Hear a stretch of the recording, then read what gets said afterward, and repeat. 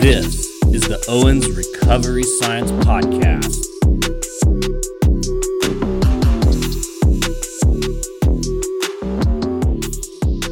All right, welcome back. End of year Owens Recovery Science Podcast number 51, baby. We just did 50, and Kyle forgot to let us know that we hit a milestone, dude. When I turned 50, I had a COVID 50th birthday. And so 50's, it's a big deal to me, Kyle, and you just let that one slide through the cracks. So end of year, we are doing a different style here. We don't have a guest on. We're not doing a paper. We're just going to do an end of year wrap up.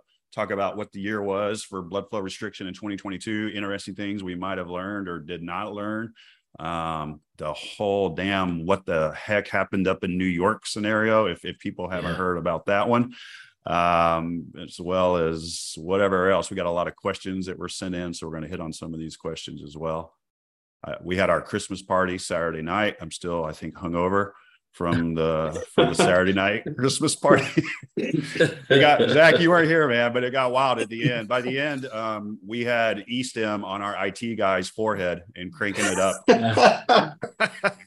No hiding bourbon bottles. Yeah. I was really disappointed. I was really disappointed about that, Zach. It was at my house, so I would have hid my own bourbon bottle. We don't bring that up. My wife still gets pissed that I stole bourbon from a hotel bar. I can attest to that. I did actually bring it up at the Christmas party, and I was kind of disappointed I missed it last year, and immediately Johnny's wife's eyes cut over at him. I just changed the vibe. How did you get arrested, Johnny? Stealing bourbon from behind the bar. The final straw was Johnny mentioned his still missing jacket. I was just gonna say, low crawling in there and then somehow losing the jacket though. I lost my damn credit card yesterday. I think I left it at a restaurant. My life. All right. So Kyle's leading the way on this end of your podcast. So Kyle, take it away, brother. Well, if I'm gonna lead a podcast, Johnny, by God, the first thing we're gonna talk about is something I know Zach really wants to talk about, something we failed to talk about on our last podcast, and that is our Justin Verlander. Our friends, the Houston Astros, are the World Series champions, and so I get to actually hold my head high around Los Angeles again for once, because I've been hanging it for a while. So I'm excited about that. It's good.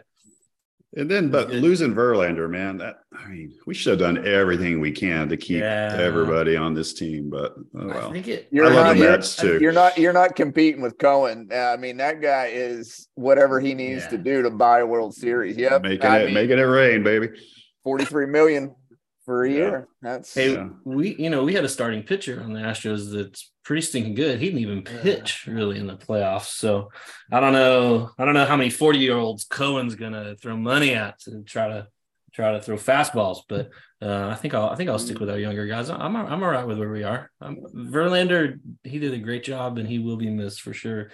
We'll miss his wife in the stands, that's for sure. Yeah, nobody's complaining about.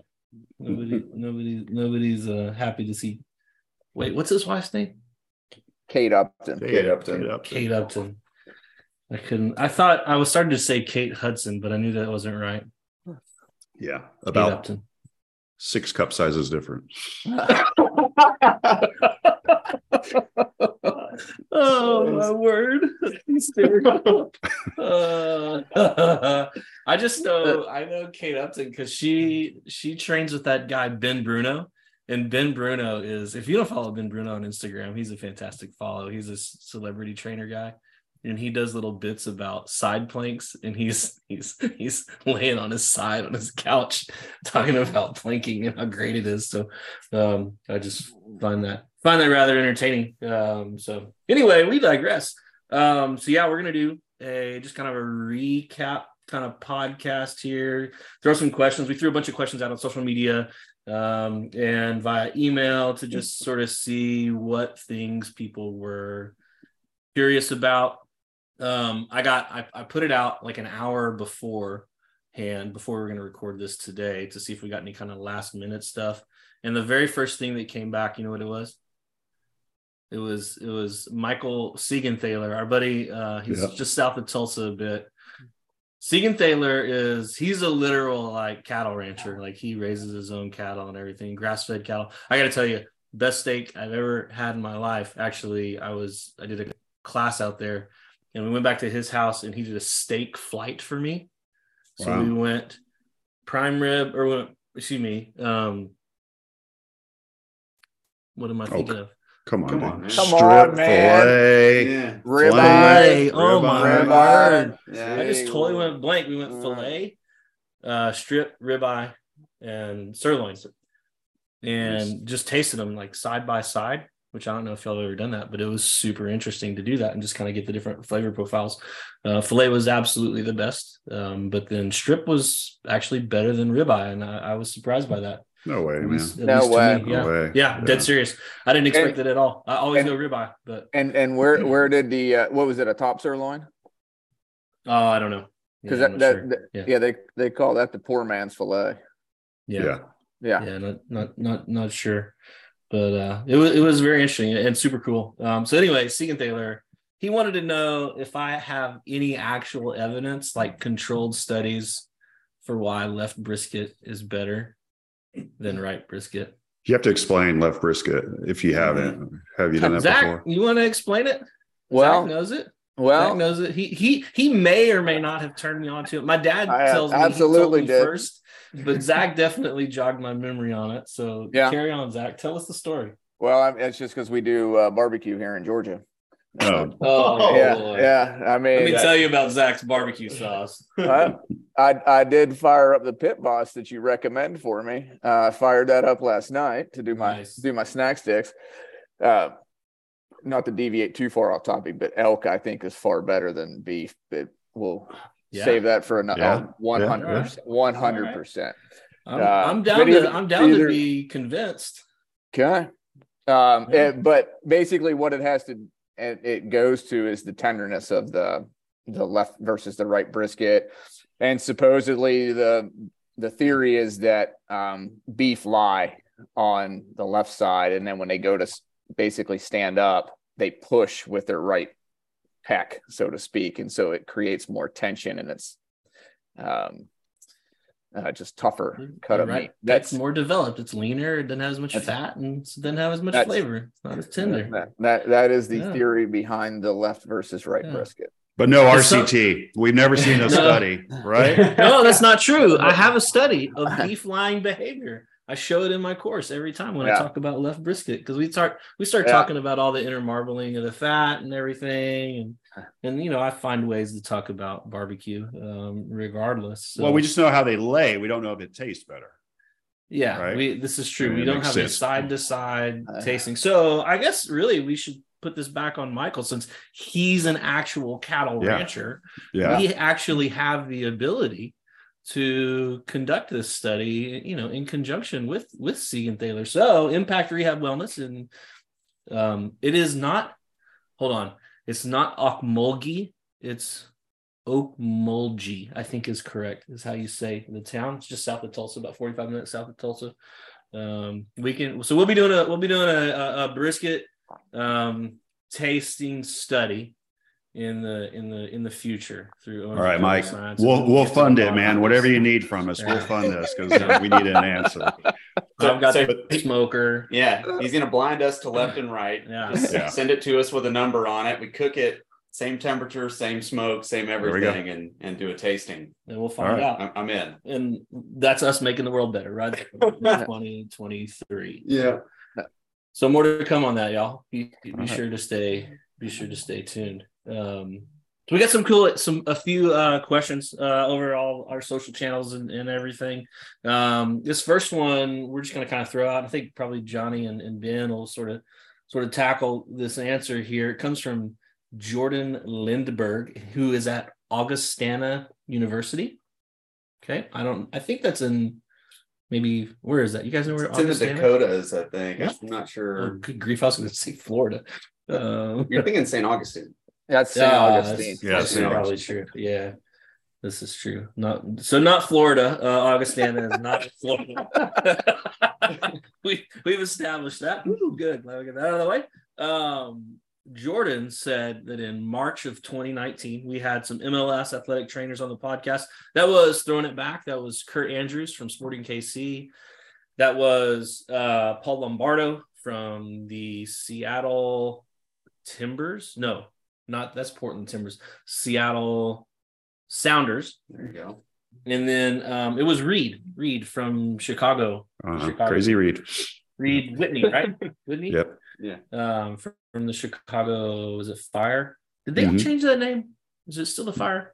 Still a Fire, I think. For some reason, yeah. I thought for some rereason I heard that they had changed that name. I don't know why. Why he's like Fire got offended, so they had to change it to something else. Yeah, I didn't know. No, I know exactly where. Do not go where you're about to think about going. This just shows that Kyle doesn't keep up with MLS, which is he just blew it. Yeah, problem. Yeah. Sorry, MLS. Okay. Sorry. Yeah, I do not follow MLS closely. I don't follow any sport closely except baseball, basically.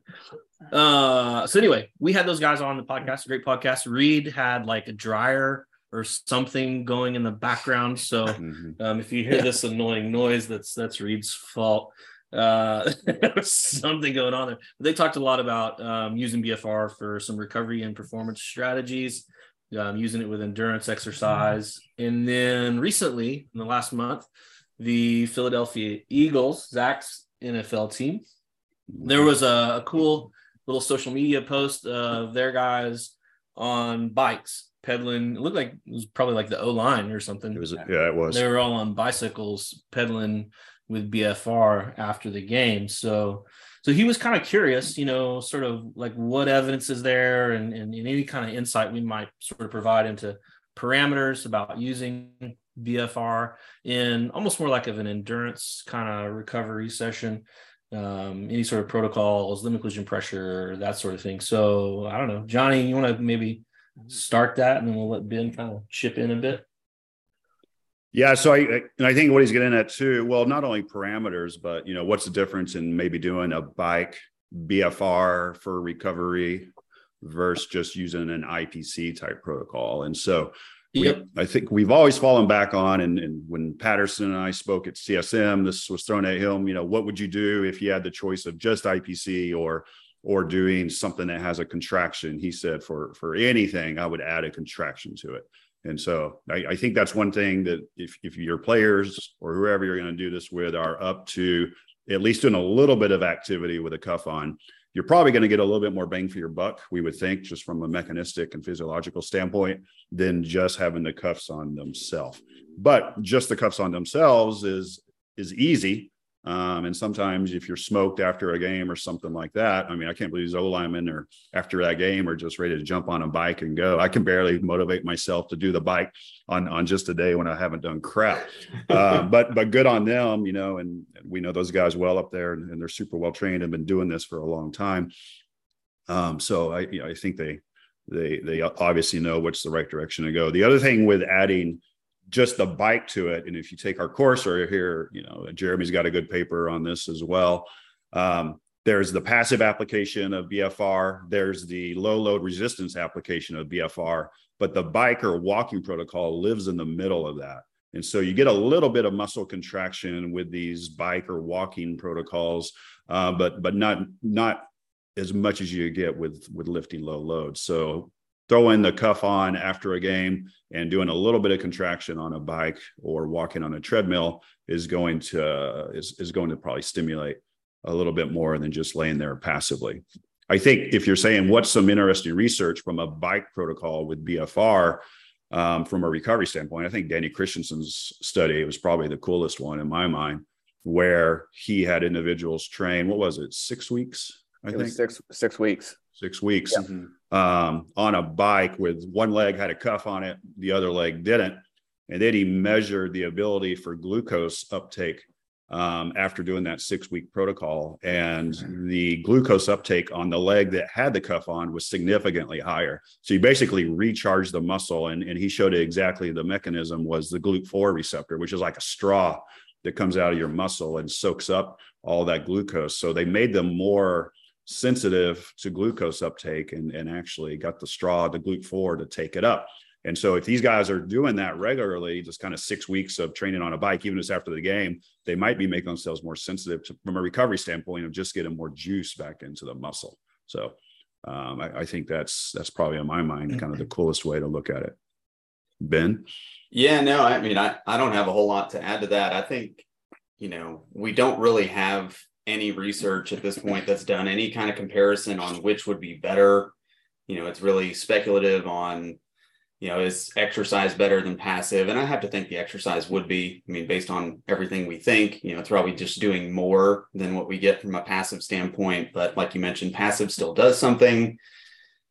We've had several podcasts talk about parameters. And so that's what we haven't really gone through on the question here is from an IPC standpoint, it's really simple. Parameters are basically you need to get 100% occlusion if you're not doing exercise. The most common is 5 minutes inflation followed by 5 minutes deflation, and you do 3 rounds of that. And from a recovery standpoint, it sounds like you probably want to get that started as quickly as you can after the competition or the exercise is completed. Or before. To really get, or before, or 24 hours before. Yeah. Or 3 times before. Or 3, yeah. Or just do it every day leading up to it. So, and then with the exercise, I think just kind of sticking to the parameters that we know as of right now, on the leg, this hasn't really been looked at as much with endurance as far as occlusive pressure. We've always kind of recommended the 80% occlusion on the leg just because that's what we have from resistance exercise, but that's pretty freaking brutal on the bike.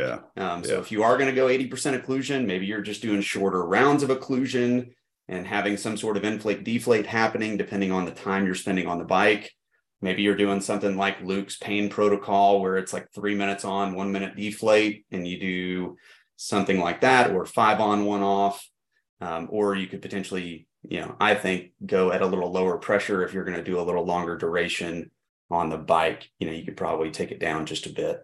So that's where I'm at with it. And most common thing that we see in the literature is somewhere around 15 minutes of exercise on the bike as a pretty common time point.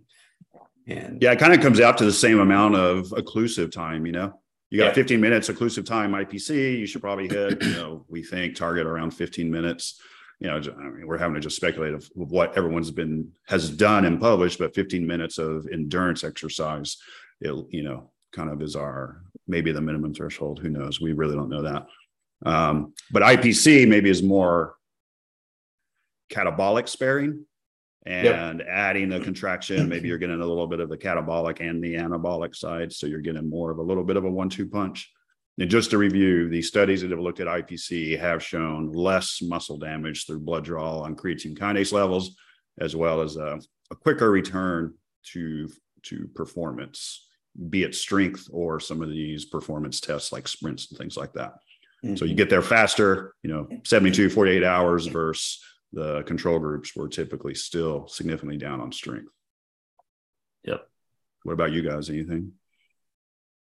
No, I was just going to say, I think, kind of on my end, sort of tidying this question up a bit. I think number one, it goes back to, no, you did for sure. But I think it goes back to, what did the athlete just do? Right. And so that's kind of where Johnny's coming at this from the perspective of, man, these offensive linemen, they just finished a game and here they are on a bike kind of exercising and doing something that's somewhat intense where, you might just kind of think of like right after a game, maybe you do kind of do like a passive sort of thing, then inflate, deflate, but then perhaps during a week, maybe you're trying to kind of help that recovery by adding a bit of exercise and that sort of thing. And I think this is kind of an interesting question to say, all right, does the duration matter, or could we just use like an 80% and accelerate some fatigue and maybe only just do 2 minutes, one minute on pedaling, or 2 minutes on pedaling a bike, maybe an inflate or a deflate of a minute,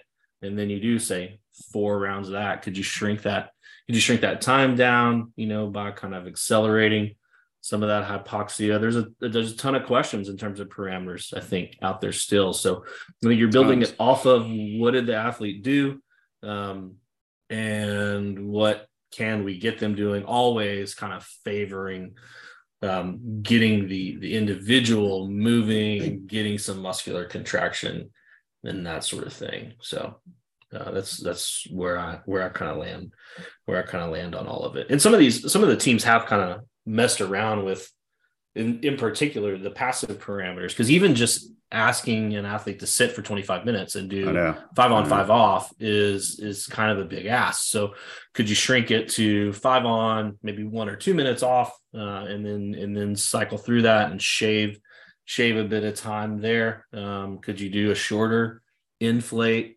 and again, in this scenario, we're talking passive 100%.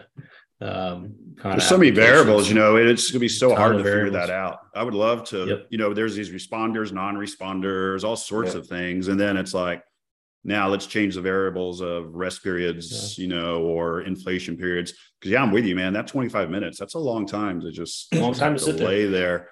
And we're living off of animal data to show us that, from the IPC kind of medical literature that's been looking at this for organ issues or brain problems. So yeah. Well, I think the other thing too is also just kind of considering, well, what sport are we even talking about? And does this application even potentially have a benefit here? Because maybe it's challenging the system in a way that the training for the sport does not. With football, you can kind of see that a little bit, because football is kind of like high intensity, quick, very, very type 2, very kind of sort of anaerobic, short burst, short bursts. And here you have kind of this lengthy sort of slow building hypoxia, is just the demands of the application of the cuff and the duration of it. Is that providing some sort of benefit to, say, an American football player, where it might not to like a European football player? If we're to use the is it European football? That would be soccer. Oh yeah, soccer. Soccer. Yes.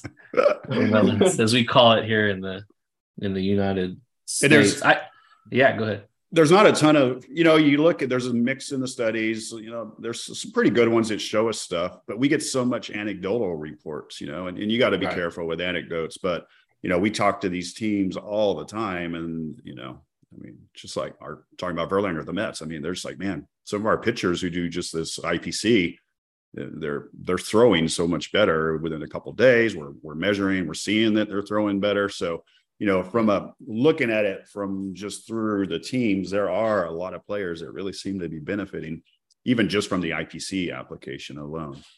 Mm-hmm. What's interesting is we always hear with the athletes, recovery, right? So they're kind of doing it. Can they get back to playing a little bit, at better performance a few days later, or for pain? They're doing this pregame for pain. I don't know if I've really had anyone from Olympics to pros to college say they've done it from a performance application, like the swimming ones, like the sprint cycle ones. Did they put it on before and they're seeing some sort of enhanced performance? That would be really interesting to try and figure out. I know have y'all had anyone say they've been an athlete?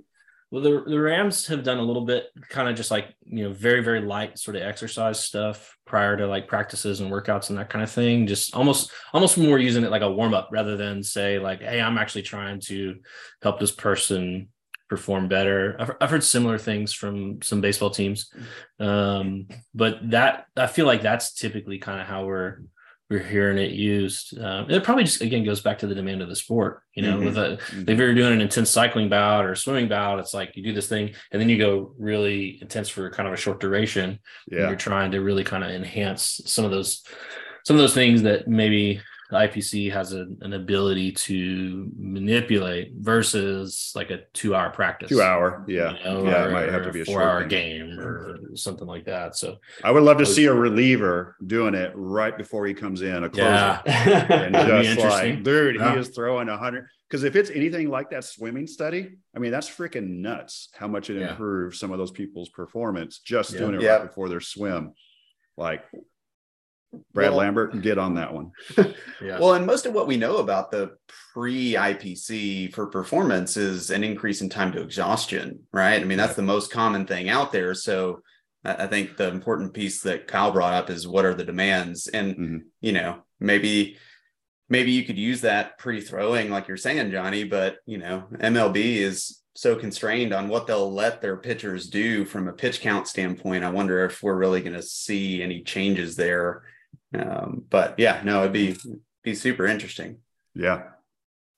Well, we're hoping to get more data because we're partners now with the NFL PFAPs. Yep. And so we've always worked closely with them, but we are an official elite partner. That's up there with like Gatorade status. They're an elite partner as well. And so those guys are going to allow us to get more information from them and sort of test some of these things out. So I think that's going to be cool this next year, trying to steal whatever cool info we can get internally with them and then turn it into studies. That's exciting for sure. Yeah. Cool. Well, that was awesome. We rambled on that for a little while there. It was good. Zach, how's it and going? Jordan, that's a great name too. Lindbergh. You know, there's a Lindbergh who's published a bunch of BFR papers out there. So yeah, physiological. I was thinking of the Hindenburg. That's what I was. No. No. Charles Lindbergh. That's a guy. Oh God. Didn't he do something with air travel? There's a Lindbergh in Per Argard's lab. All over the place today. Good God. Well, that was a drunk from the party, Kyle. No, I'm not. In fact, I didn't have anything to drink at all yesterday. Matter of fact, very much sober, which maybe that's the problem. Oh, that's the problem. Yeah, maybe that's the issue. I don't know. Zach, what's going on, dude? Not much. Just listening. You're doing. I know you were just dying to kind of jump in there, but we got other stuff in queue for you. So and you got to talk Calpains and all that other stuff you like to talk on the IPC podcast. So do you have anything, Zach? You really want to hear Zach's thoughts, go back to that podcast. You know, I was gonna say I think potentially tying in, like talking about different parameters with the IPC, and it kind of hints on what Danny Christensen showed in that earlier paper from 2022, where he looked at the mechanistic response with GLUT4 transporters. And one of the other groups in that study was a systemic hypoxia group. And what he actually saw or showed was the group that did the BFR aerobic exercise had a significantly greater GLUT4 translocation to the kind of cell membrane, so to speak. So what they speculated from that was what really wasn't so much due to either pure hypoxia or the contraction mediated responses, metabolites from the muscle. He thought it was more so from the inflation deflation. And ultimately, it's the same as that study that you mentioned, Johnny, where he showed an increase in glucose uptake out of the thigh. There was basically 9 inflations. So he did 3 sets of 3 bouts of 2 minutes of exercise. And so going back then to this IPC, maybe potentially varying kind of the parameters and whatnot, there might be something to, decreasing the rest time, but having, altering or increasing the number of inflations, so to speak. More frequent bouts. Yeah. Yeah. So you get like, in what he speculated was it was the sheer stress on the vascular tissue that drove that response. And then on the performance side of things, there was a systematic review that showed ultimately the real big benefit with IPC is on the aerobic or more endurance or aerobic side of things. And then as you basically transition from aerobic exercise to strength or more of that glycolytic type stuff to explosive strength, the real benefit just tapers off. So the biggest benefit, say, would be like more so running, 5Ks, things like that. And then as you do some strength training, there might be a benefit, but it's reduced. And then when you do a jumping or explosive task, it just really, there's not really a benefit there whatsoever. And I think that ultimately goes back to how IPC was discovered and the premise behind that. with limiting kind of the progression into the glycolytic substrates to limit the exhaustion of those substrates. But yeah. On the explosive, I think what's Todd's work at USC from our podcast with him, hopefully that paper is going to come out soon. Heavy eccentrics on one limb or light BFR on the other limb over 6 weeks, they both significantly increase pretty much to almost the same level explosive tasks. So they're single leg explosive jumps as well as strength. So there can be something for the strength and explosive side from the BFR. Yeah. I meant more so just from IPC. Yeah, just like yeah. I want to back up a bit, Zach, because sometimes I think we throw this word out there, and I don't think we've ever really talked about what it actually means. So you mentioned shear stress, right? And shear stress would essentially be, and correct me if I'm wrong, but this is how I would define it. Having a high school daughter. Sheer stress. Hey, Kylie was awesome at the party. Like, she was super helpful. That's my young one. The one that wasn't here. The other one. But shear stress is essentially the stress on endothelial tissue, or kind of these inner linings of the vascular system. So your artery or vein. And essentially is how quickly that blood is kind of moving through the vascular system. So things that will increase shear stress might be heart rate and blood pressure. Yeah. Yeah. You have that. And then you have, like, I would say in the context of IPC and whatnot, just the pure, the reactive hyperemic response. Well, that's where you're skipping ahead. So you're skipping ahead. Right? So this is where I'm going. Right. So my point is, at some point, your nervous system decides, holy crap, I'm not getting any kind of shear stress, right? Distal to the cuff, or something's different. Maybe I'm hypoxic. Who knows what that signaling kind of cascade is, but ultimately the application of that cuff is creating some sort of nervous system afferent feedback to the central nervous system, distal to the cuff. And that feedback is, yo, dude, something's not right down here, right? And so our nervous system can do a couple of things. Maybe there's more, but in my head, there's a couple of things. It could increase blood pressure to try to push past and just, manhandle and force blood into and past that impediment, which is the cuff, or it could increase heart rate, right? And so we would kind of need to know, how long does it take for that to happen? How long does it take for the nervous system to recognize, I'm not getting what I need down here?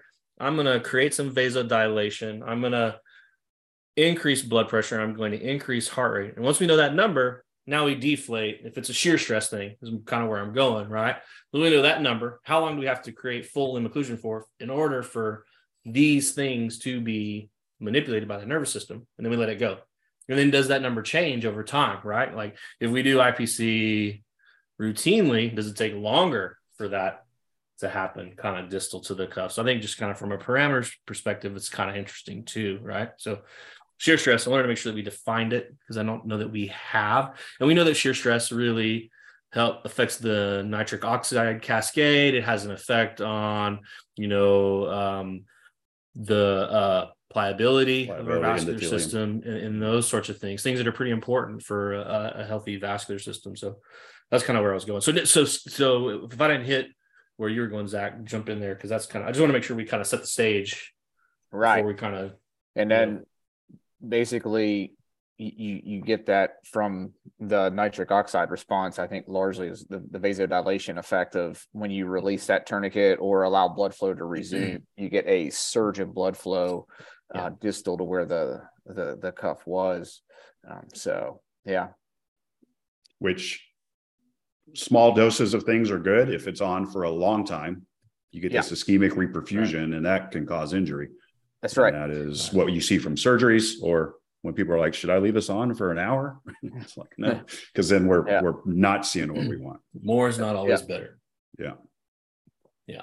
Well, we talked for a very long time on. All right, wrap it up. Good job, fellas. We're out. One question. Thank you, Jordan. You get us rolling, Jordan. You never know. But this is kind of why it's fun to do these sort of kind of maybe less structured things and just banter back and forth. So I like it. Zach, so you have probably the most experience sort of in our next topic. So we had just kind of keyed this one up for you. Justin Lin, I think not Justin Lin. Good grief, Kyle. Lee. Justin Lee. Holy smokes. I can't even read this stupid thing in front of me. I don't remember. I think he emailed this to us. I don't think it was an Instagram deal. He wanted to know, would BFR be appropriate and effective for patients with fibromyalgia? And then he just kind of threw in, or any kind of other widespread pain or rheumatic conditions. And Zach, you had said you've kind of, it sounds like maybe more that fibromyalgia population you've got a decent amount of experience with. So, and you're actively kind of working with some rheumatologists. So talk to us a little bit about like your thoughts there. Yeah. So we have in the building that I work in, we have rheumatologists on the first floor. We have 3 rheumatologists, and they'll refer to us for various conditions. And RA is extremely common. And then with that, you'll get fibro as well. So they'll send up those patients, and then we work with just kind of whether it's a chronic pain type of a deal or what have you. I would say the approach that we do is pretty similar as what we would do with our general, orthopedic patients. And what I mean is you just gradually introduce them to the exercise and see where they're at and see what they can tolerate. The progression overall may be slower. What you may end up doing maybe just initially, I think the individual in question is coming off of shoulder surgery. So maybe what you do is you put the cuff on them and have them do like the UBE. We don't really have any studies aerobically in the upper extremity, but we do it quite often. And I think it's pretty common with folks to put it on the UBE or put the cuff on while someone's doing the UBE. And from there, that just gives them a chance to kind of acclimate to the cuff, see what it's about, and then kind of progress from there would be ultimately what we do in a clinic. Exercise wise, you can run the gamut. I tend to just keep it pretty simple. Prone table exercises, side lying, external rotation, and that's pretty much about it. If they're really limited in what they can do, then maybe we just do range of motion, active range of motion type stuff. Again, that's a way for them to kind of acclimate to the cuff, and then ultimately see how they feel during the session, after the session, and then progress as tolerated from there. Yeah. Is there anything that you might kind of caution against? Like, I think I would maybe avoid this or that, like just off the top of your head. I think the biggest thing is, it's a gradual progression, because a lot of times folks with fibro are reluctant to do things that they're not familiar with or that they've done previously and they have a known painful response to. And so I don't try to force it. I'll like introduce it and say, hey, I'd like to try this. This is the reason why I would like to try it. What do you think? And then we can kind of go from there. But I don't necessarily force or really kind of, get necessarily to failure immediately with those people. Sometimes I think you have to meet people where they are, not where I want them to be, and, kind of get them to where I need them is, I would say, the approach. I like that last bit there for sure. I think sometimes what we miss is kind of keeping our eyes on that prize and where we're going. I think sometimes we, as clinicians, we kind of come at it from the perspective of this is what you have to do, right? And so we think, okay, they got to start there. They got to start at a 20% load and an 80% pressure, and they got to get all 75 reps, and they got to get failure. And that's not really how things go down. It might be what it looks like in a research study, but that's not how you really manage a patient. I don't think that's how any of us have kind of always approached this. I mean, I just had in the last 24 hours, 2 different people kind of reaching out to me just personally, not even asking podcast questions, but it sort of fits with what we're talking about today. And one is within the DoD, they just got some units over in Guam, and she was wanting to know, well, like just little hacks about how to get started. And I'm like, well, I mean, there's a lot of different ways to go about it, right? I mean, number one, you're going to take the person's limb occlusion pressure. So you're going to get a picture right then and there. There's a little snapshot of how's this person just going to handle full occlusion on an arm or full occlusion on a leg. And the reality is, most of the time when we're talking about tolerance, we're typically talking about lower extremity. Like, I don't think I've ever had anyone tap out on 40% or 50% pressure in their upper extremity. Like, people do not have a difficult time tolerating that level of restriction in an arm customarily. Not to say that they won't, because I very much want to kind of avoid absolutes there, but at minimum, you get kind of a picture with that limb occlusion pressure measurement, right? And then from there, I mean, one of the things I think I did probably more than anything is I would just underdose the load. I'd find a way that they could do and be able to execute. And I'd be like, all right, let's try this. This is kind of the highest pressure. This is sort of where we want to get you. And then we can just start. And then from there, it made it easy on me because now I'm just trying to progress the load. But sometimes people don't tolerate that, maybe that high pressure. And then you could always drop the pressure, right? You could maybe deflate during the rest period. Although I don't think I would really deflate every rest period, but maybe like, after that second or third set, we deflate. And then maybe after maybe it's like the latter 2 sets that we're deflating for. So there's just, maybe you're starting with shortened range of motion, or, some kind of just like you said, pedaling the arm bike, or something that's people have context for. They're like, okay, this is familiar to me, pedaling a bicycle. Now all we've done is we've kind of added this cuff, right?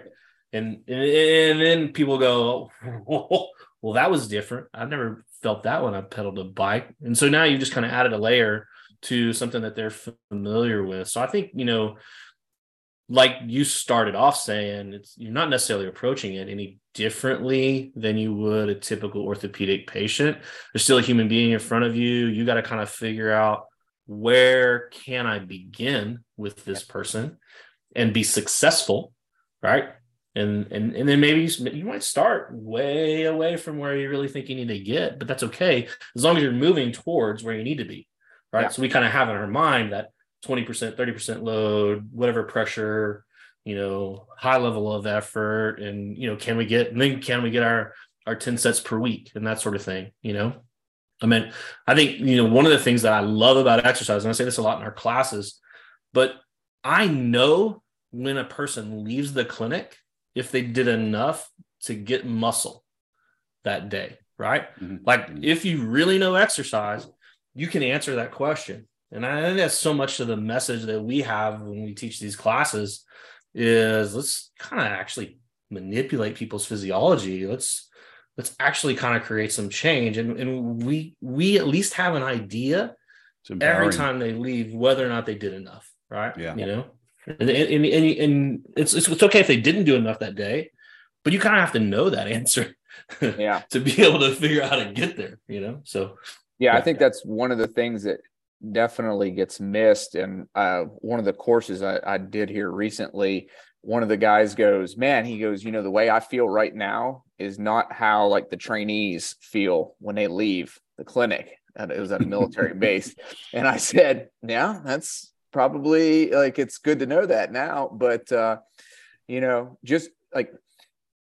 just putting a tourniquet on someone is not going to create magic, and it's not going to create muscle growth. You still have to load them. You still have to work with them. What it does is it just reduces the threshold that's required to get the response that we need, but it still requires effort. And sometimes I think like folks miss that point. They're like, well, we're doing BFR. So, I know at the end, like, we're going to grow muscle. We're going to get stronger. And you still have to train it. And they should be somewhat fatigued whenever they leave. They should feel like they just worked.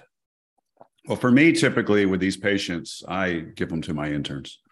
I can attest to that. Yeah. I still remember those days. Like, hey, I'm going over the ISR. I need you to see this patient. Yeah, I got a meeting. Dan, I got a meeting. Yeah. No, well, Zach, have you seen the analgesic response with these folks where they get done, they're like, man, my pain's better, even like a systemic kind of? Yeah, I think it's somewhat like we've said, like with CRPS, where, and I was going to follow that up with the previous, what I was saying was, I don't want it to come across like it's 100%. Everybody tolerates it. We just do it. Yeah. There's certainly like some people who really, they can tolerate it. They tolerate it well.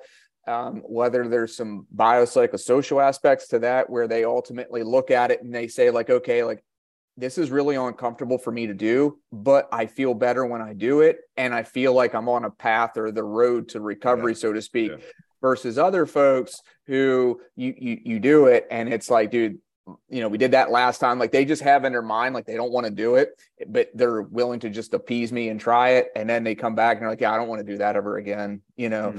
So yeah, those folks it's pretty tricky to kind of really know that. Yeah. Kyle, you throw out 10 sets. Oh, sorry, Ben, you go with yours, but then Kyle, hit on what you mean by 10 sets. I don't think we've ever talked about that study or that meta-analysis.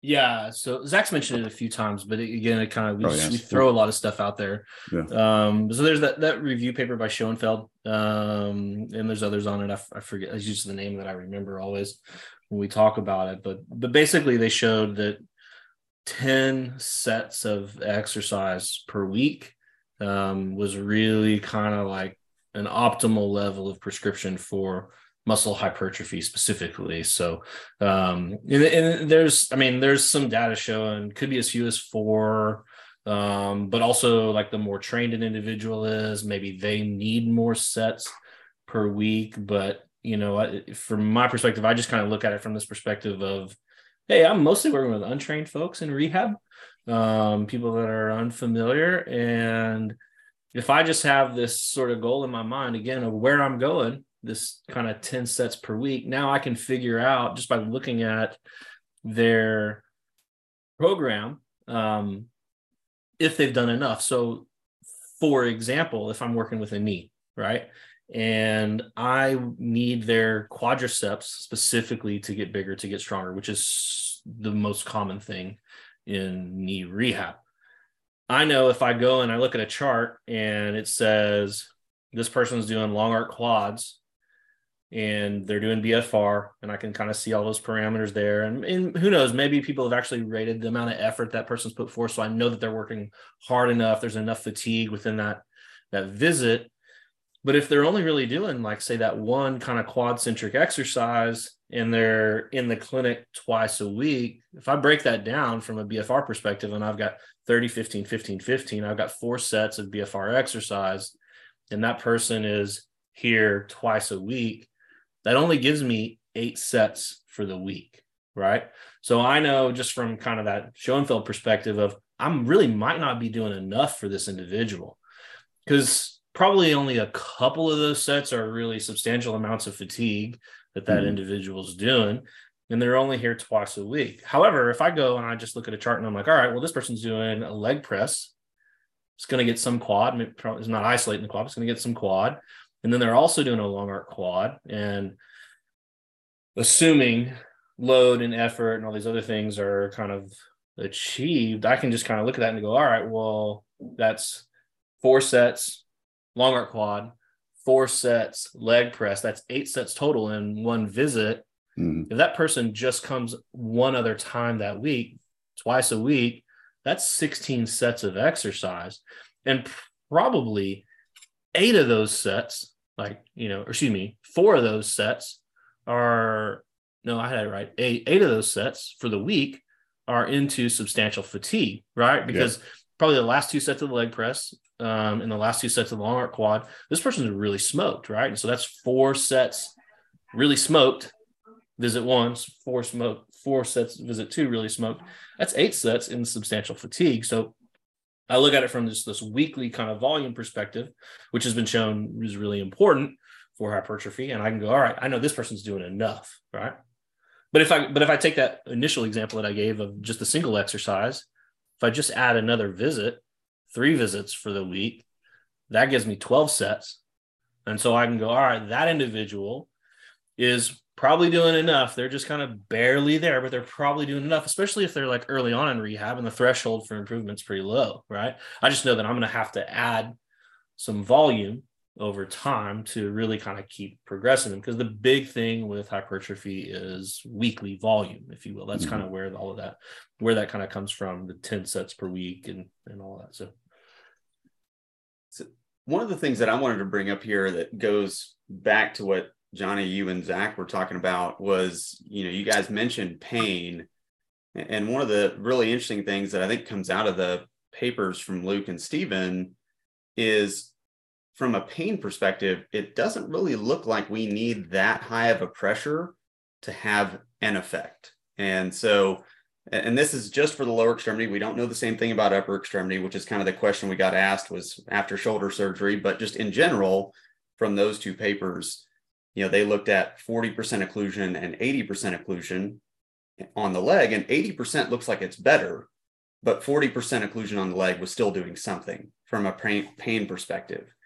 And if you're looking at a population that potentially struggles with exercise, has a chronic pain condition, maybe that makes it easier to get the foot in the door to say, okay, well, we can do something really easy. We can start at a low relative pressure and just give them a little bit of stress here. And maybe we create the win by saying, okay, you get a little bit of that analgesic effect. We're not going to kill you the first go around, and you get some buy-in to say, okay, that helped a little bit. It didn't hurt me. I felt pretty good after I got done. And then we look at what is the optimal prescription for the exercise effect that we want from there. And so I have to think it's probably similar on the upper extremity. You could probably go conservative, like you were saying, Zach, to begin with, figure out where they live, what they can tolerate, get a little bit of the analgesic effect. You're not shooting for the moon on the first go around, and then, work your way up from there. So I think that could be a really interesting part of what we see with BFR in those populations. I want to add a little bit of nuance to what Ben said, because I think that's a really good point, Ben. However, I would potentially caution against sort of telling a patient, hey, this is going to help your pain, or hey, this might help your pain. I think it's a lot better approach to have that happen and the patient be interested in that. In the back of your head, the clinician, you're thinking, all right, I'm doing this because I might be able to achieve these effects. But if you tell a patient all of that and then it doesn't happen, because it might not, then you've kind of put yourself in a bad spot of making that of missing on a lot of things that you could manipulate, like, for example, the placebo effect. You're going to miss on that, because they have an expectation now. This is going to make my pain better, right? And what their pain being better might mean to them just kind of initially could be different than what they might experience. They might actually experience some sort of pain relief, but it might not be exactly how the individual would sort of define that too. So I think there's some layers to that you have to kind of think about when you're prescribing these things and what you're actually sort of telling the individual. So I just kind of wanted to layer that in a little bit. Yeah, I would agree with that. I don't think you want to tell your patient that you're going to give them relief as a target on the front end. Dude, I love setting up my placebos. I'm like, you're gonna have pain relief. You're gonna get stronger. Your growth hormones gonna shoot through the and then roof. You pass them off to the intern, Johnny. You already told us what's gonna happen. You can say it's Ben's fault. I say, what did he do wrong? Exactly. That didn't work. Oh my God. Well, yeah, I think, Johnny, you brought up a great point. You definitely have to throw growth hormone into that conversation. Yeah. It's always this delicate nuance of working with folks, because I agree, Johnny, it's good to kind of manipulate that a little bit if you can, but it's kind of a slippery slope. If you don't get it, then what do you do from there, kind of thing. It just show them. That's exactly what I was going to say. Show him the Liver King and it worked out. Liver King. Yeah. Stay primal. Yeah. That's right. That's right. Oh, good grief. Good stuff, gents. We got a few more questions here, so we might try to keep these answers a little bit shorter because otherwise this podcast is going to end up. Yeah, I've already had to go pee once. 3 hours. Johnny's checked out. He left the chat and came back to the chat. All while Zach was talking, I think. So I made sure to mute the microphone while I was peeing. You did good. You did awesome. We had a cameo appearance by Kylie while you were in the bathroom. We'll put in there later. And that was from Justin Lee. Thanks, Justin. We'll send you a T-shirt, my man. We'll get with you on that. But had an Instagram question from, I guess it's from Jackson Cole. You never know, like, if this is someone's actual name that's on Instagram, but it's a cool Jackson name. Cole 34. Yeah, it kind of sounds like a baseball player. I think Jackson Cole sounds like a baseball name. I think that's quarterback. Could be Garrett quarterback. Cole. You're thinking of Garrett Cole, I think. No, I'm definitely not thinking of that. Or Jackson Hole. There's not anything that's like Garrett Cole #sticky stuff. Jackson Cole 34 on Instagram wanted to know, are there any recent developments in the literature regarding BFR and its effects or mechanisms on bone? Ben, wow. And then let me hang on. And then I tell you what, let me just piggyback 2 questions here, because the next question is a bone question as well. It comes from Jay Zotto 11, which I think is James Zotto. He took our class a while back.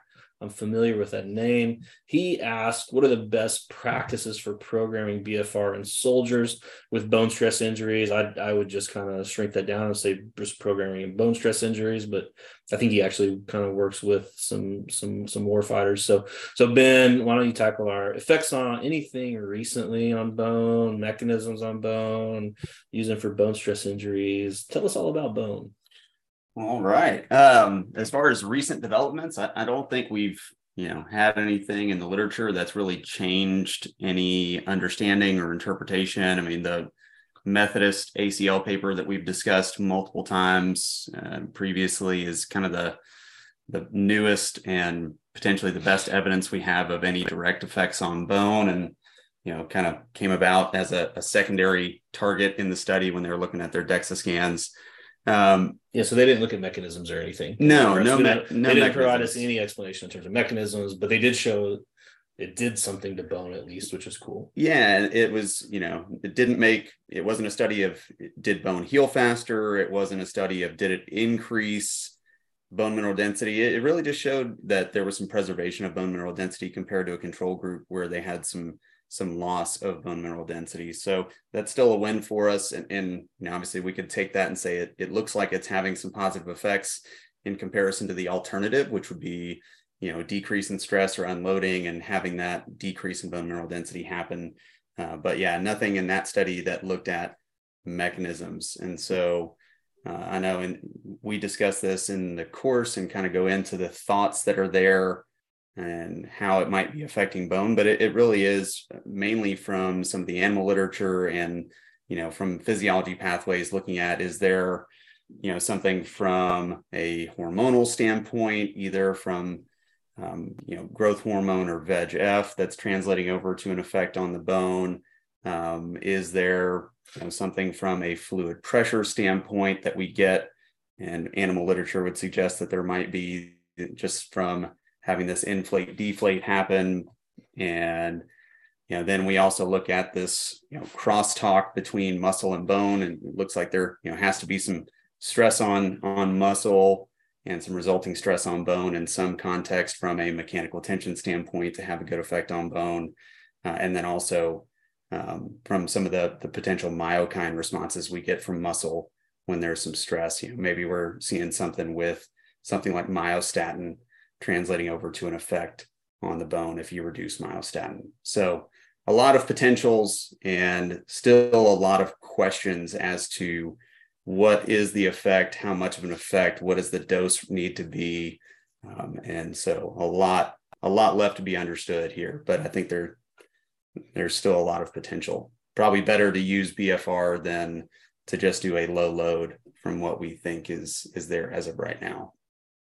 Yeah. And so backing up a little bit, just on like the Methodist study specifically, they basically showed that their control group, both groups really were losing bone mass. So they saw bone mass and bone density. They got both of those correct. So they saw bone mass and so they got whole bone. They're getting whole bone mass, and then they're getting kind of like localized density measurements. Correct. That's kind of how that data breaks down. And they showed in the involved limb in an ACL population that for the first 6 weeks, those two items were reducing. They were going down, right? And then they began BFR at what, like they said around a week, day 7 or pretty early. Yeah, pretty early. They began BFR, and their BFR group actually seemed to kind of help restore some of what they had lost.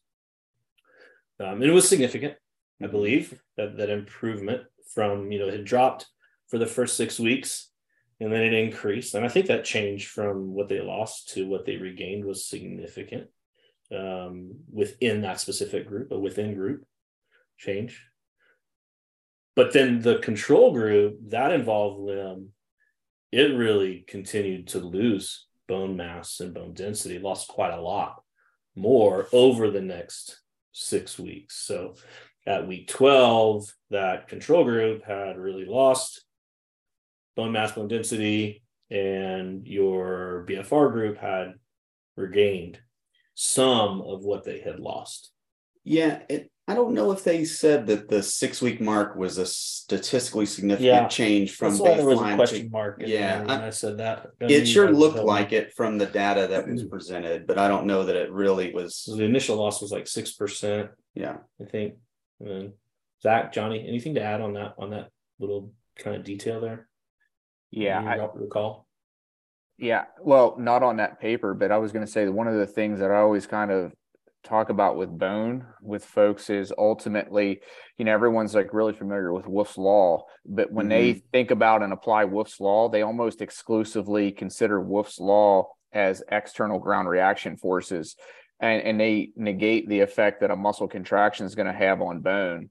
And muscle contraction has a huge effect on bone. And the other thing of it is when we talk about loading the bone, it's short dynamic bouts, and that's where the muscle contraction comes in. So there's definitely something to be said about using BFR, because a lot of times a muscle contraction that would be sufficient enough to kind of create some substantial tension on the bone is not going to be done with low loads, and it's not going to be tolerated if someone has an acute stress injury, stress reaction, fracture, things along those lines. And so if BFR can basically stimulate that response, I think that's kind of would be a good thing in an application in a clinical sense. Yeah, the muscle contraction and the hypoxia, I think, are both two key components. And essentially, we just keep getting these mechanistic studies that show there's potential there. I was trying to pull them up because we had one just come out. The Brazilians did it. That if you did BFR, unfortunately, they used systolic blood pressure, but 70% versus 130%, they were looking specifically at parathyroid hormone, which is a regulator of calcium uptake. The higher pressure had significantly higher levels of parathyroid hormone than the more moderate pressure in resistance exercises alone. And, you go back to the Carabollet stuff, bone-specific alkaline phosphate goes up almost the same as lifting heavy. There's the water one that came out. What's the guy's name? Zaravar this year, just not too long ago, doing water exercises in osteoporotic women versus water exercise with BFR. The BFR group had significantly higher IGF-1 and also significantly higher T-scores. Bone mineral density was better in these elderly women. So I think we're just getting more and more and more. The mechanisms are all like pointing that direction. Like, okay, it seems that everything you would want to see keeps going up. Now we just need the studies, So now I think we can include that water one as another bone study. It was osteoporotic women. We got Lambert's a clinical one. Hopefully the NASA folks are going to start showing us some things if they start really looking at it. And then I think Sherry's work in equine, they're really going to be looking at bone as well. And they're going to get a deep look because they can really get into that limb and look at it. So potential's there. The mechanisms are there. And I always said, even if it doesn't help bone, at least you're getting the muscle strong while you're dealing with the bone. And a strong muscle is always going to assist bone. The muscle bone crosstalk is huge. Those myokines play a huge role. Yeah. Well, and that's what I tend to rely on, Johnny, at this point, is since we don't have the information on does bone heal faster, and I don't know that we'll really have that in a well-controlled way in humans, it's like, well, even if the bone doesn't heal faster, we still have a muscle problem. And this could really help with that. Well, and the stress fracture protocols suck, So like you saw them at our base, Ben. It's like, cool, you want to do the Alter G or aquatics? And that was kind of it, and we couldn't really do anything because if we go to frank fracture because we're pushing too hard, they're boarded out of the military. So it's like, okay, the slow graded approach. And it's like, shit, if I can use hypoxia and get the muscle strong at the same time, and, after that 6 weeks or so, they get cleared and they're good to go at 6 weeks. Because the alternative is you wait for the bone to clear, and then you go after the strengthening and start really pushing the load. And then you're just doubling your rehab time. So I think in those populations, especially this military population, I think we shorten the window, which is big. Yeah. I think, and so I thought we were going to do a quick answer. That doesn't work. Yeah.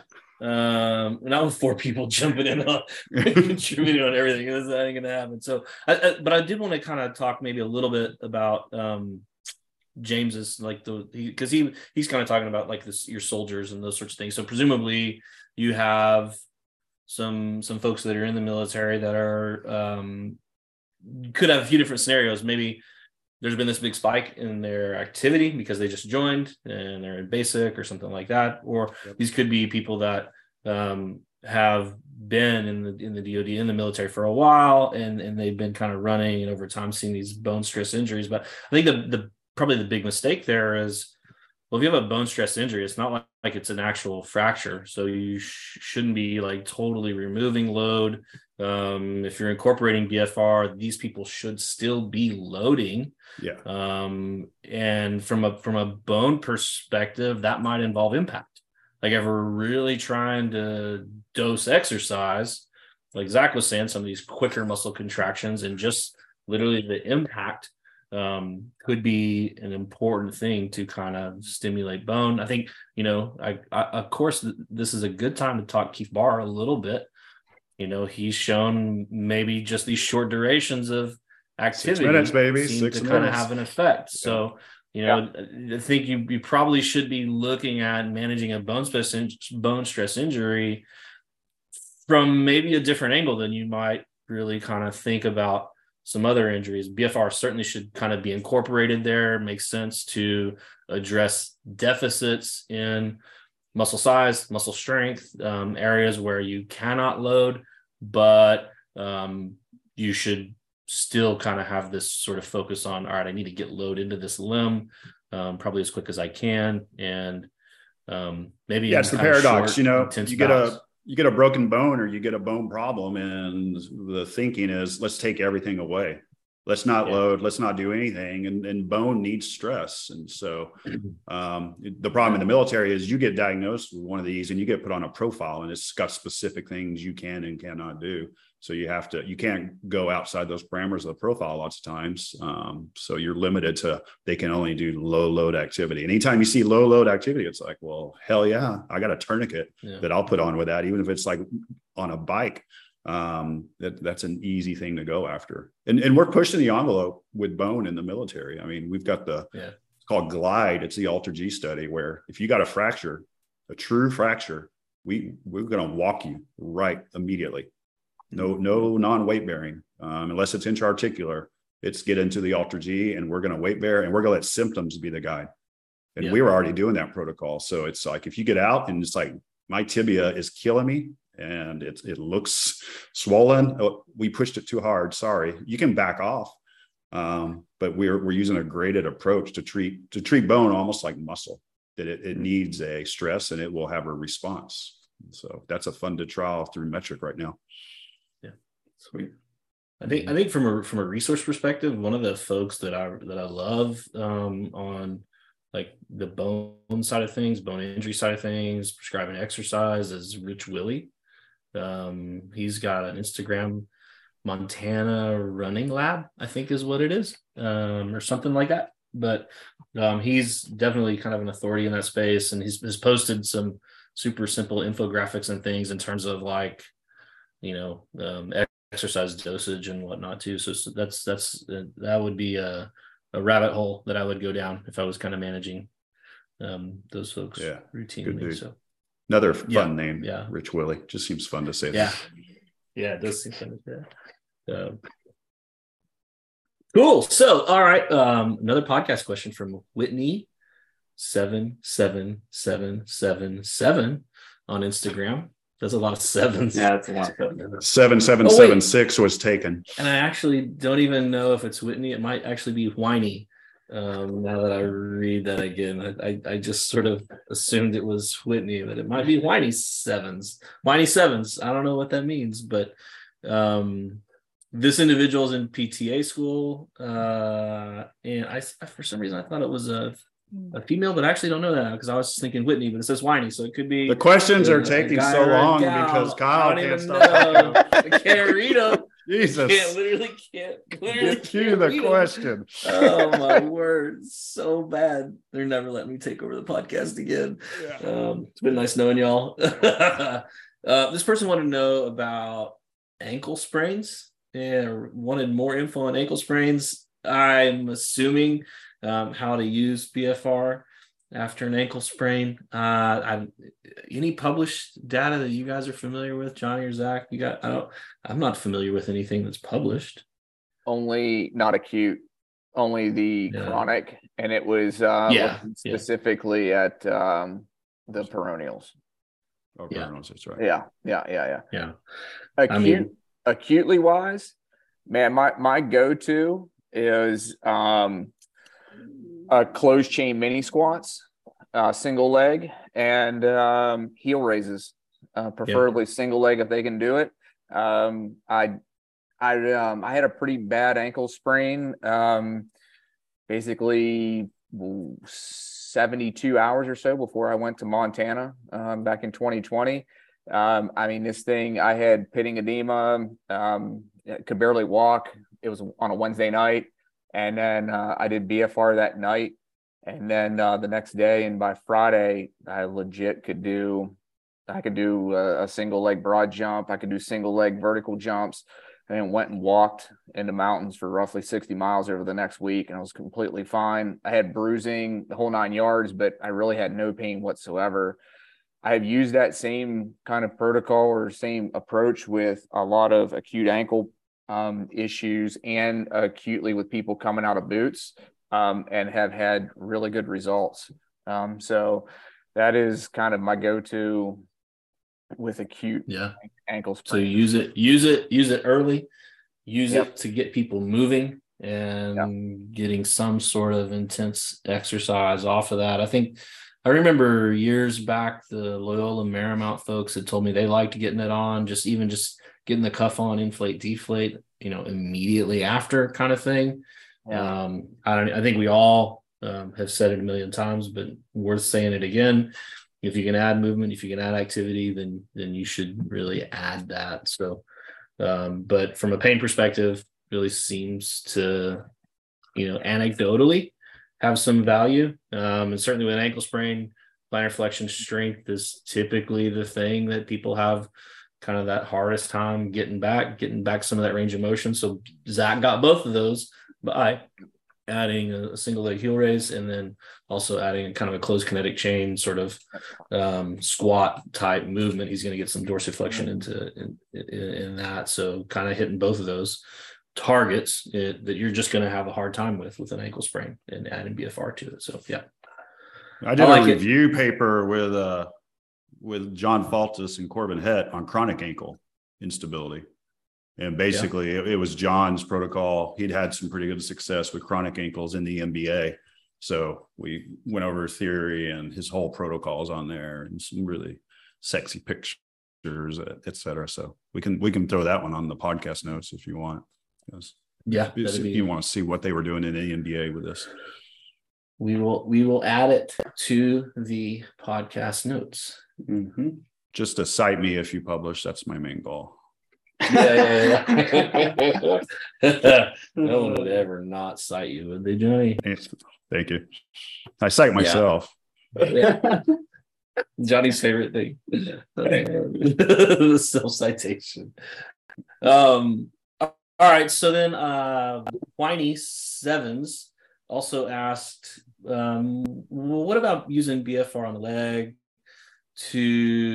with something like maybe a clamshell to get the glutes? What do you guys, want to know, how does that work? It's the $1 million question. I don't think we need to go down the road of how does this work above the cuff. If you want to know that, come take our class. I think we've actually done a podcast on how does it work above the cuff.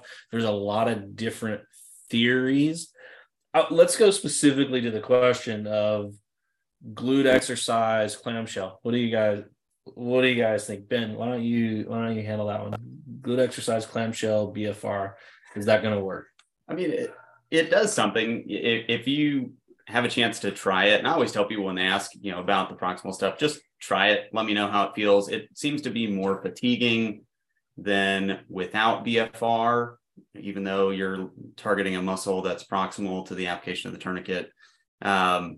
Sometimes I think that the clamshell just may not be a long enough lever with BFR to really get the stress that we want. But I think that if all you have available is to do clamshells to create some stress for the glute, then adding a tourniquet to that exercise is probably better than the exercise alone. So that's kind of where I'm at with it.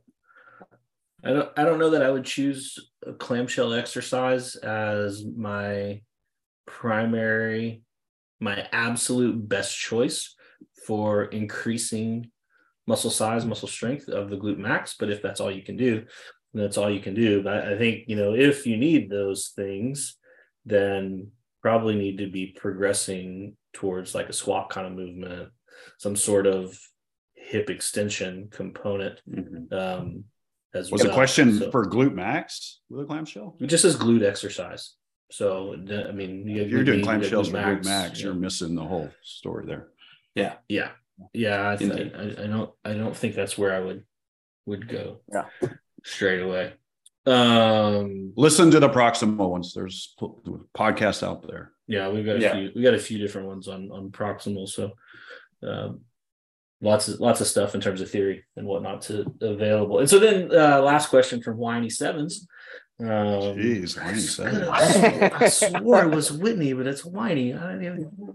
Or maybe I copied it wrong. Maybe There's you just wrote it down. Yes. It's very possible, but I'm pretty sure I copied and pasted. So anyway, can you use BFR for a multi-muscle exercise and have one on your leg and one on your arm at the same time? So this is tough because I think multi-muscle exercise, I think of like a compound movement, like a squat or a bench press or something like that. I'm not typically thinking an exercise where you move one arm and one leg at the same time. I'm going to kind of piggyback that question into our final question here, and then we'll tidy some things up. But our last question comes from MarkLink _PT on Instagram.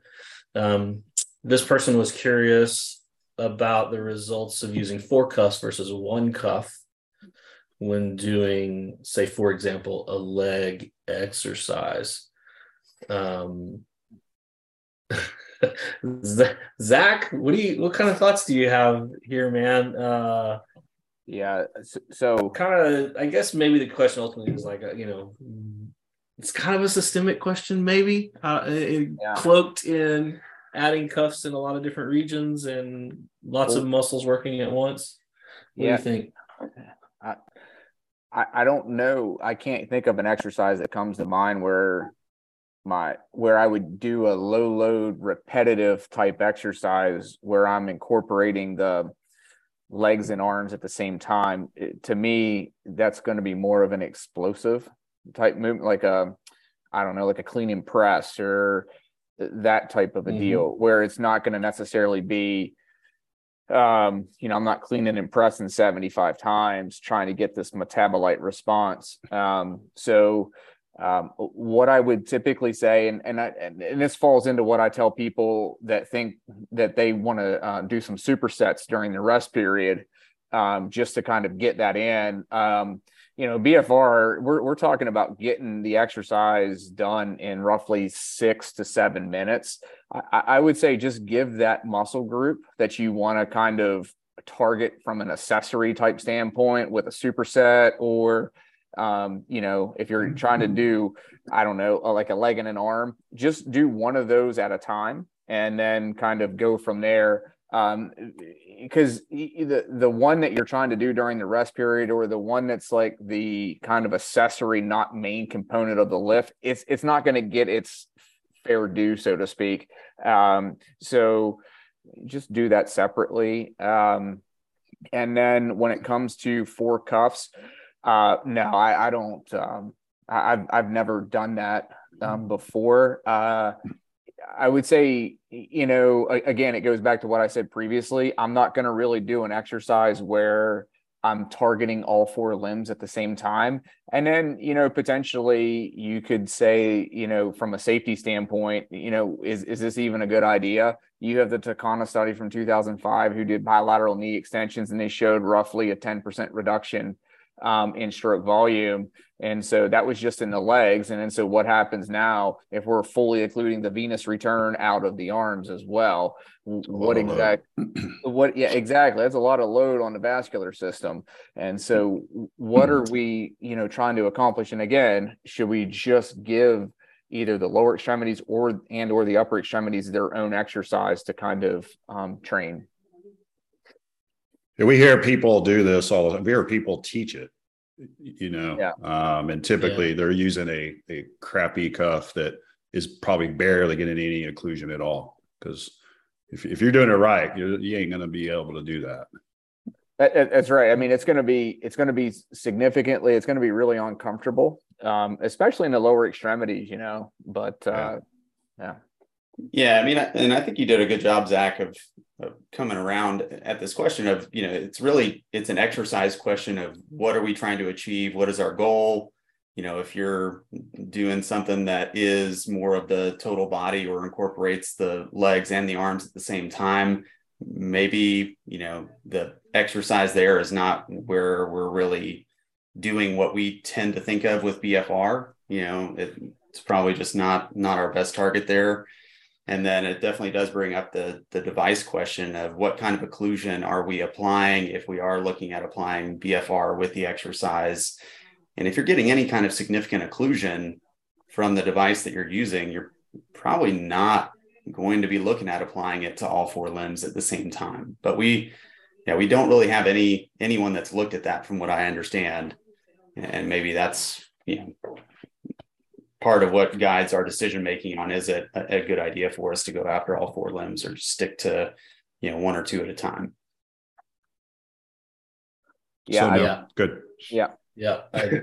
Nothing to add there.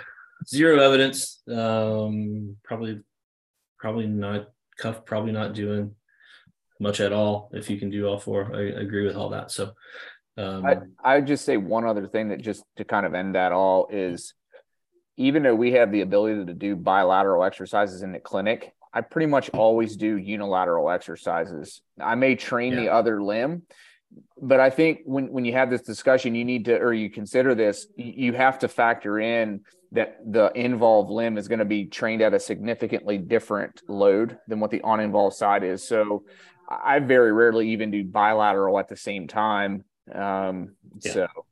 Totally agree, Zach. I mean, from a rehab perspective, which is kind of the angle we generally take, it's extremely uncommon for me to do a bilateral exercise. Like, I mean, I see people doing squats with unilateral BFR all the time on Instagram, and I just kind of go, I don't know about that. I know what's going to happen when you start getting tired. Yeah, you see it. You It's know? a big shift. It's a big shift, you know, and even that, like, even if you were just doing a lunge with BFR on one leg, your quad's going to get tired, which means you're going to maintain a more vertical tibia. You're going to hinge more at the hip.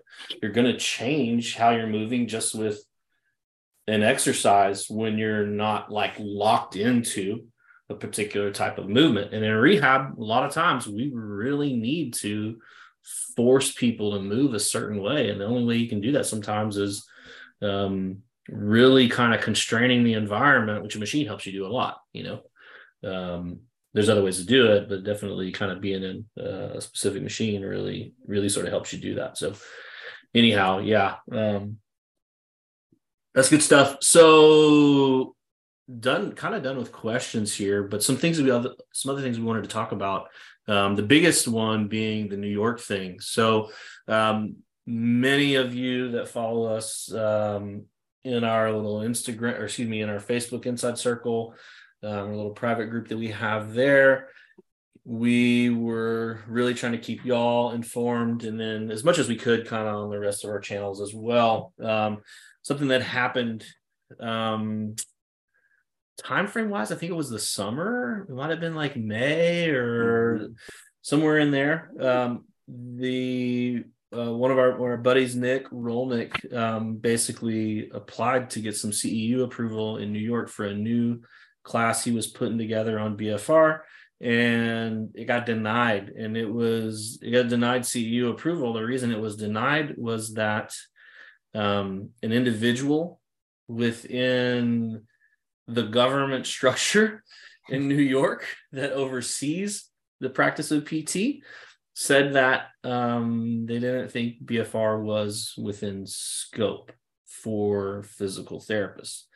That kicked off a whole cascade of events that kind of swept across New York. We were helping Nick as much as we could with info kind of from our end and doing our kind of own research. I went down the wormhole of learning how the practice of physical therapy is governed in the state of New York. And it's, to be quite frank, it's a shit show.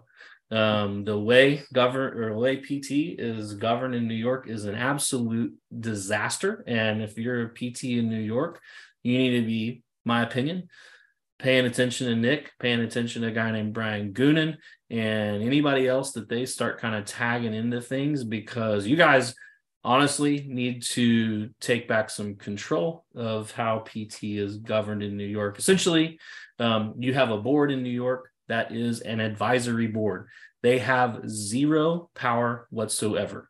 They can make recommendations to the secretary that is within the educational system in New York. That individual is appointed. Presently, it is a retired attorney who has no background in physical therapy whatsoever.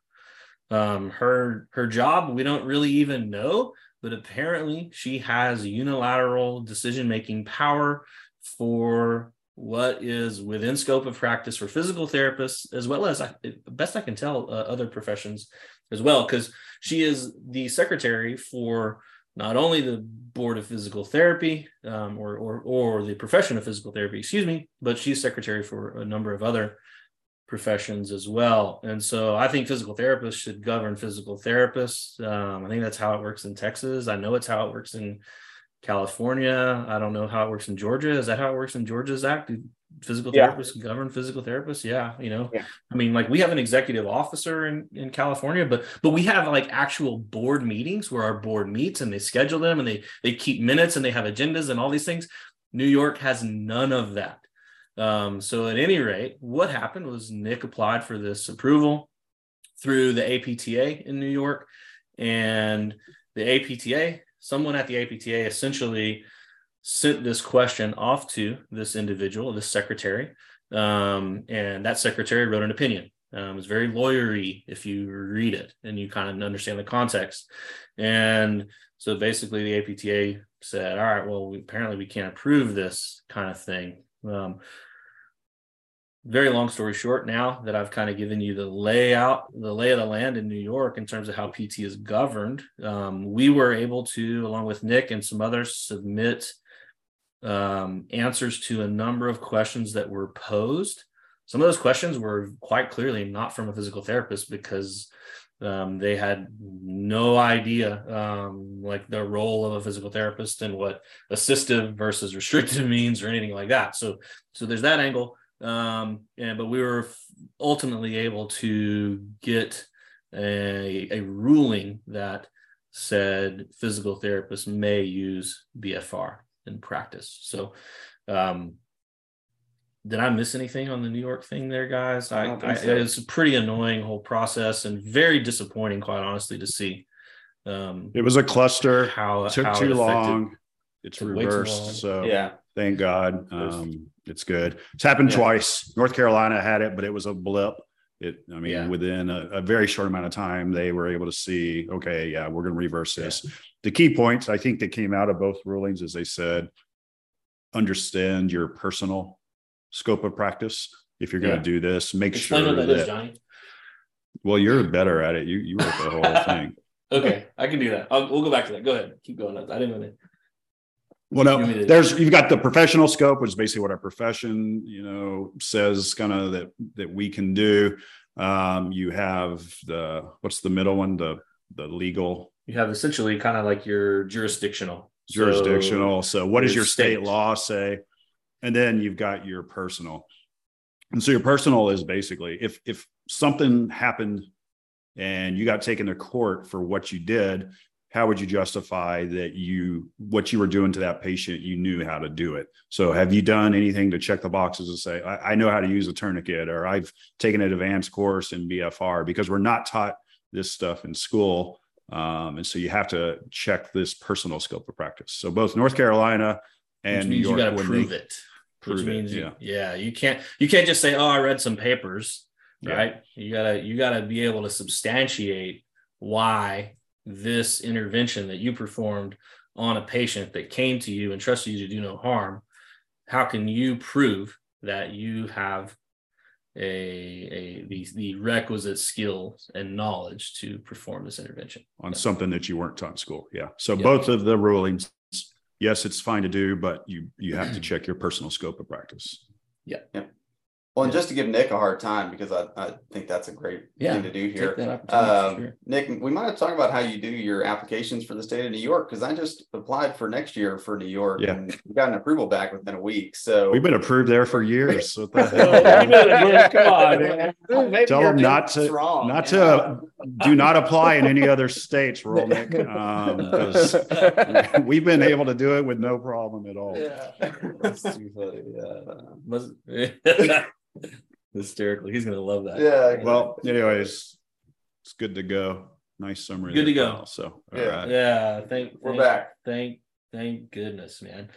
I kind of a teaser. So in the new year, I think hopefully one of the first podcasts we're going to do is something that we actually really intended to do this year and just kind of got rolling, but we want to bring on the authors of the clinical practice guideline for the management of venous thromboembolus for physical therapists. So there is a new kind of an update to that Dr. Ellen Hillegas and two other individuals that I just am having a terrible time remembering their names contributed to. And so Johnny and I had the opportunity to kind of chat with them sort of at the beginning of the year. I think that was like March that we did that. And that was kind of, the genesis of that was they had a talk at CSM, and actually our buddy Jimmy McKay for PT Pintcast had them on his podcast. And that was really great. And so, probably from a safety perspective, even still to this day, I think the biggest question that we get is whether or not BFR might form a venous thromboembolus or might kind of negatively impact the venous thromboembolus. So we figure, why not get the absolute experts on to talk about that? And so just wanted to kind of tease that for you.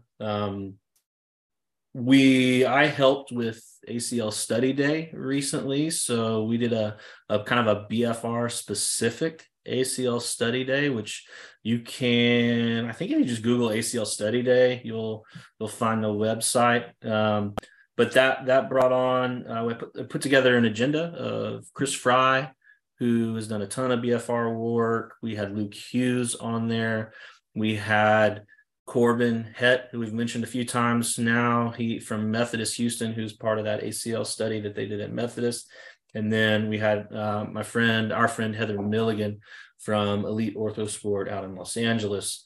Had all of them kind of come on and tackle different topics around BFR and using it in the rehabilitation after ACL reconstruction. I think we might actually do another one potentially in 2023. Matt Bobman, who runs that, does a fantastic job. We've supported that ACL Study Day from its genesis way back when we had an actual meeting out in LA, and that was at UCLA. We had about 100 folks out there. It was fantastic, and I think Matt's going to maybe consider tackling some in-person stuff in the future. So just kind of keep your eyes on that space. He does a lot of good work, brings a lot of fun people on. One of the things that I took away from that I wanted to tell you guys, I think I told Johnny, but I didn't tell the rest of y'all.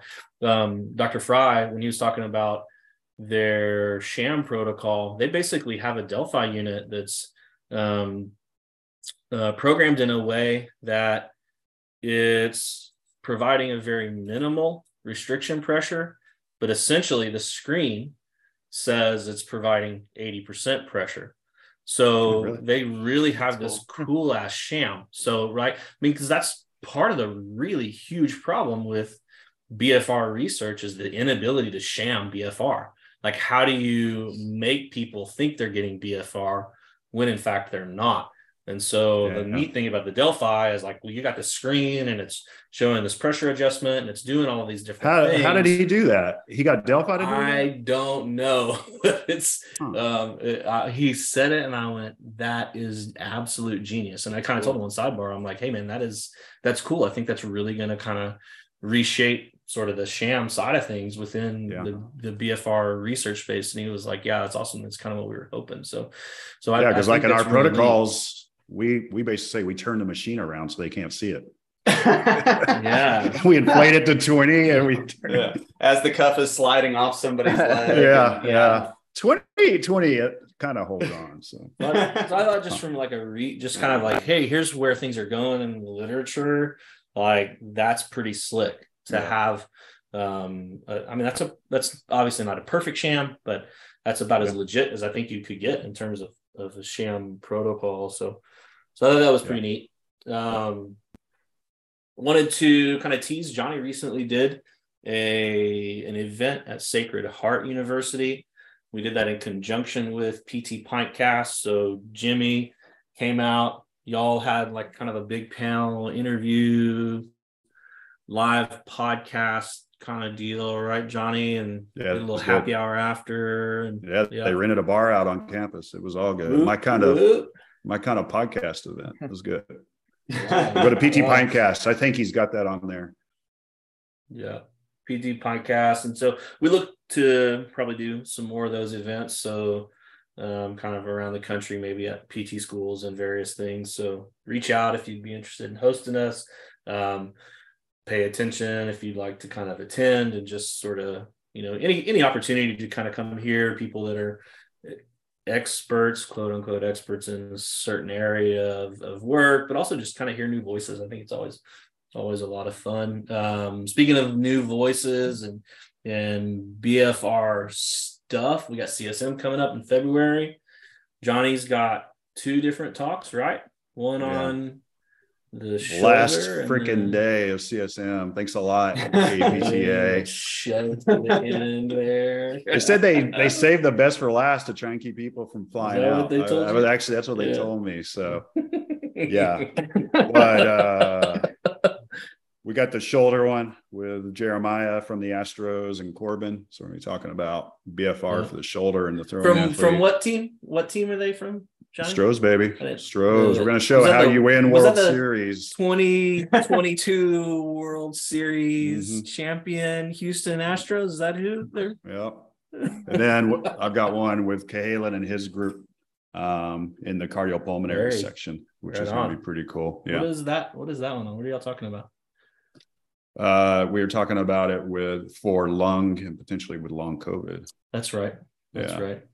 We have a paper coming out looking at BFR's use with some preliminary work with lung transplants. And Cahalan's about to get some units in the ICU down there in the hospital to get some pilot data right before. That's incredible. Yeah, that's awesome. That's really cool. Yeah. And I'm just going to sit there and not understand what the hell they're talking about. Also wanted to just kind of say there's a bunch of posters on BFR this year. Of course, we had a ton of conversations last year, especially around like neurologic populations, that sort of thing. So if you're going to be there in San Diego, I feel like CSM is going to be a lot of fun this year. Johnny and Zach and Ben and I will all be there.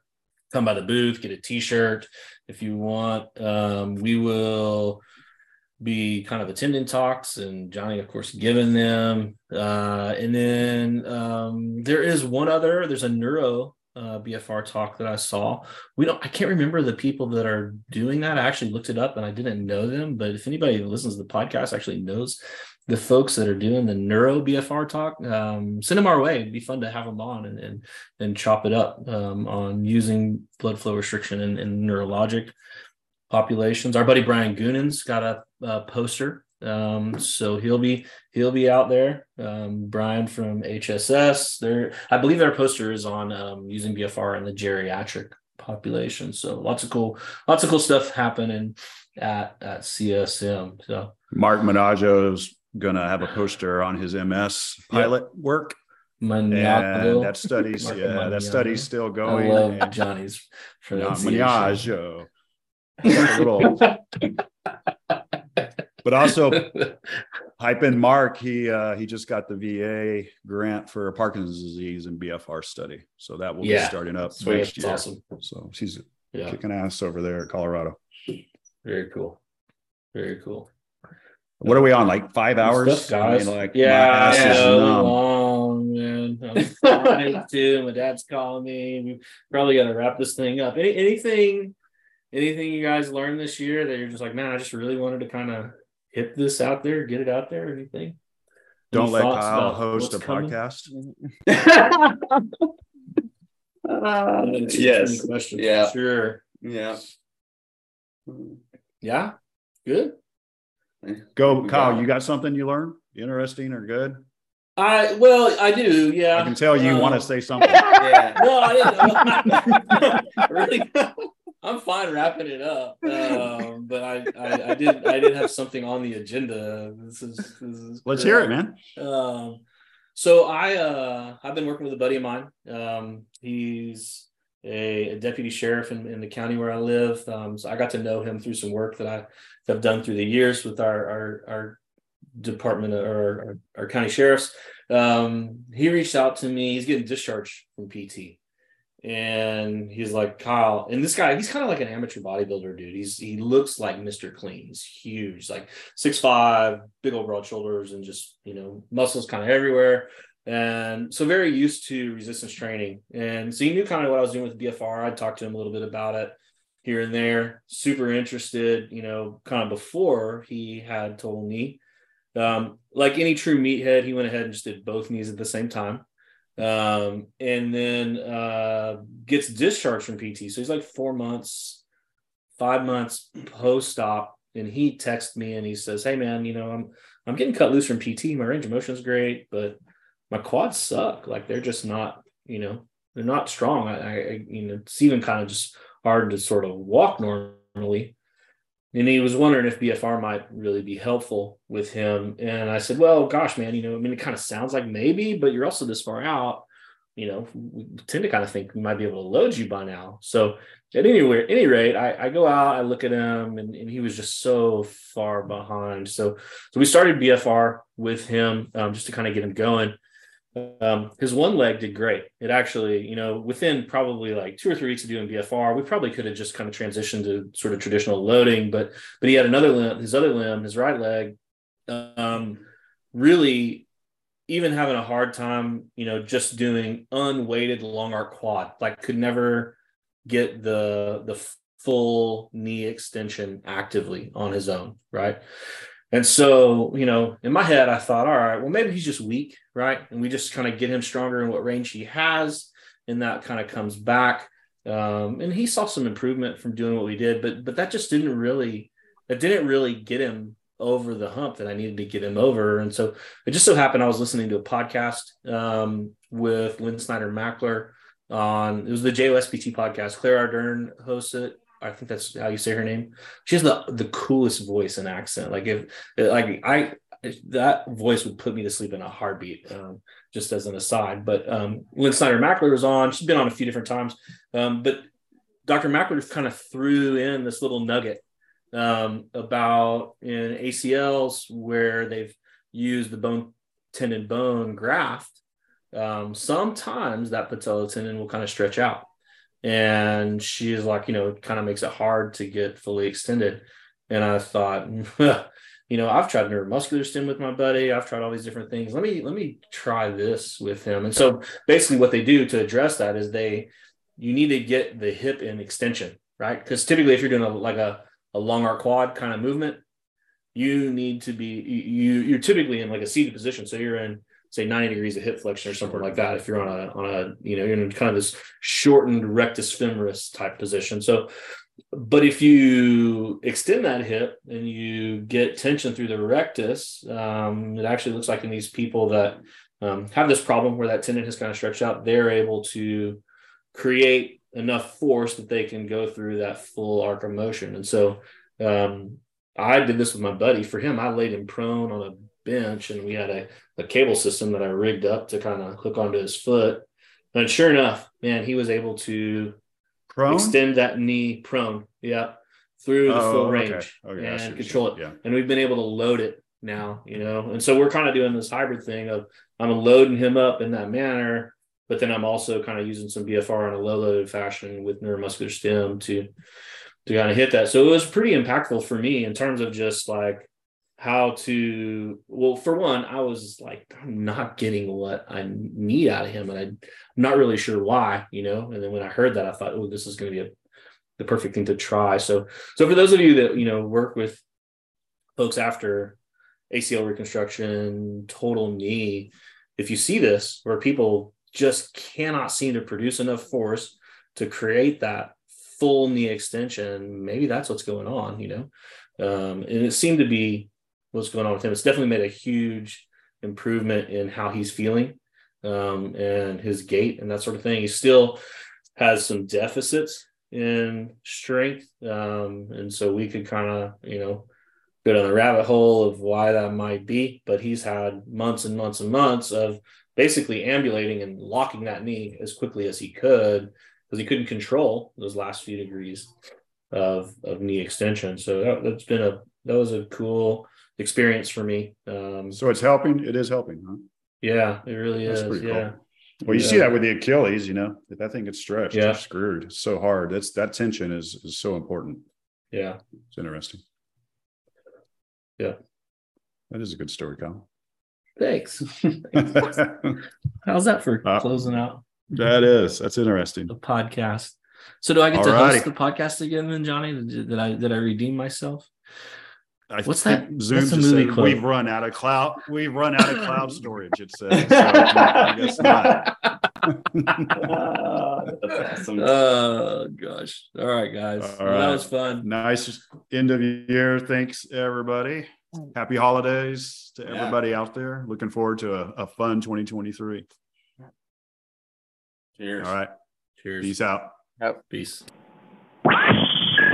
Thanks for listening to the Owens Recovery Science Podcast. Owens Recovery Science is a single source for PTs, OTs, ATCs, DCs, MDs, and other medical professionals seeking certification in personalized blood flow restriction rehabilitation training.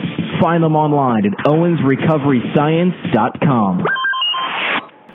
One last thing before you get out of here. Quick moment just to say thanks for listening to the podcast. I think we've probably said it 2 or 3 different times now, but we really mean it. But we also want to make sure that you, when you listen to this podcast, that you understand it's not medical advice. We do our best to make sure the information that we give through this podcast is as accurate as it can be, but it should not be used to treat patients. Those decisions need to be made by a physician, by the appropriate rehab clinician, those people that are licensed to care for that individual in that particular state, nation, etc. And so this also goes for any guests that we bring on the podcast. They're not providing medical advice. This information that you have received here as entertainment should not be taken in that way at all. And it should neither be used as expert witness or testimony in any sort of legal proceedings. So thanks for listening to that and understanding that. And we will see you next time. Or wait, we're not going to see. We'll hear. No, we'll listen. You'll hear us. Yeah. Thanks. Okay.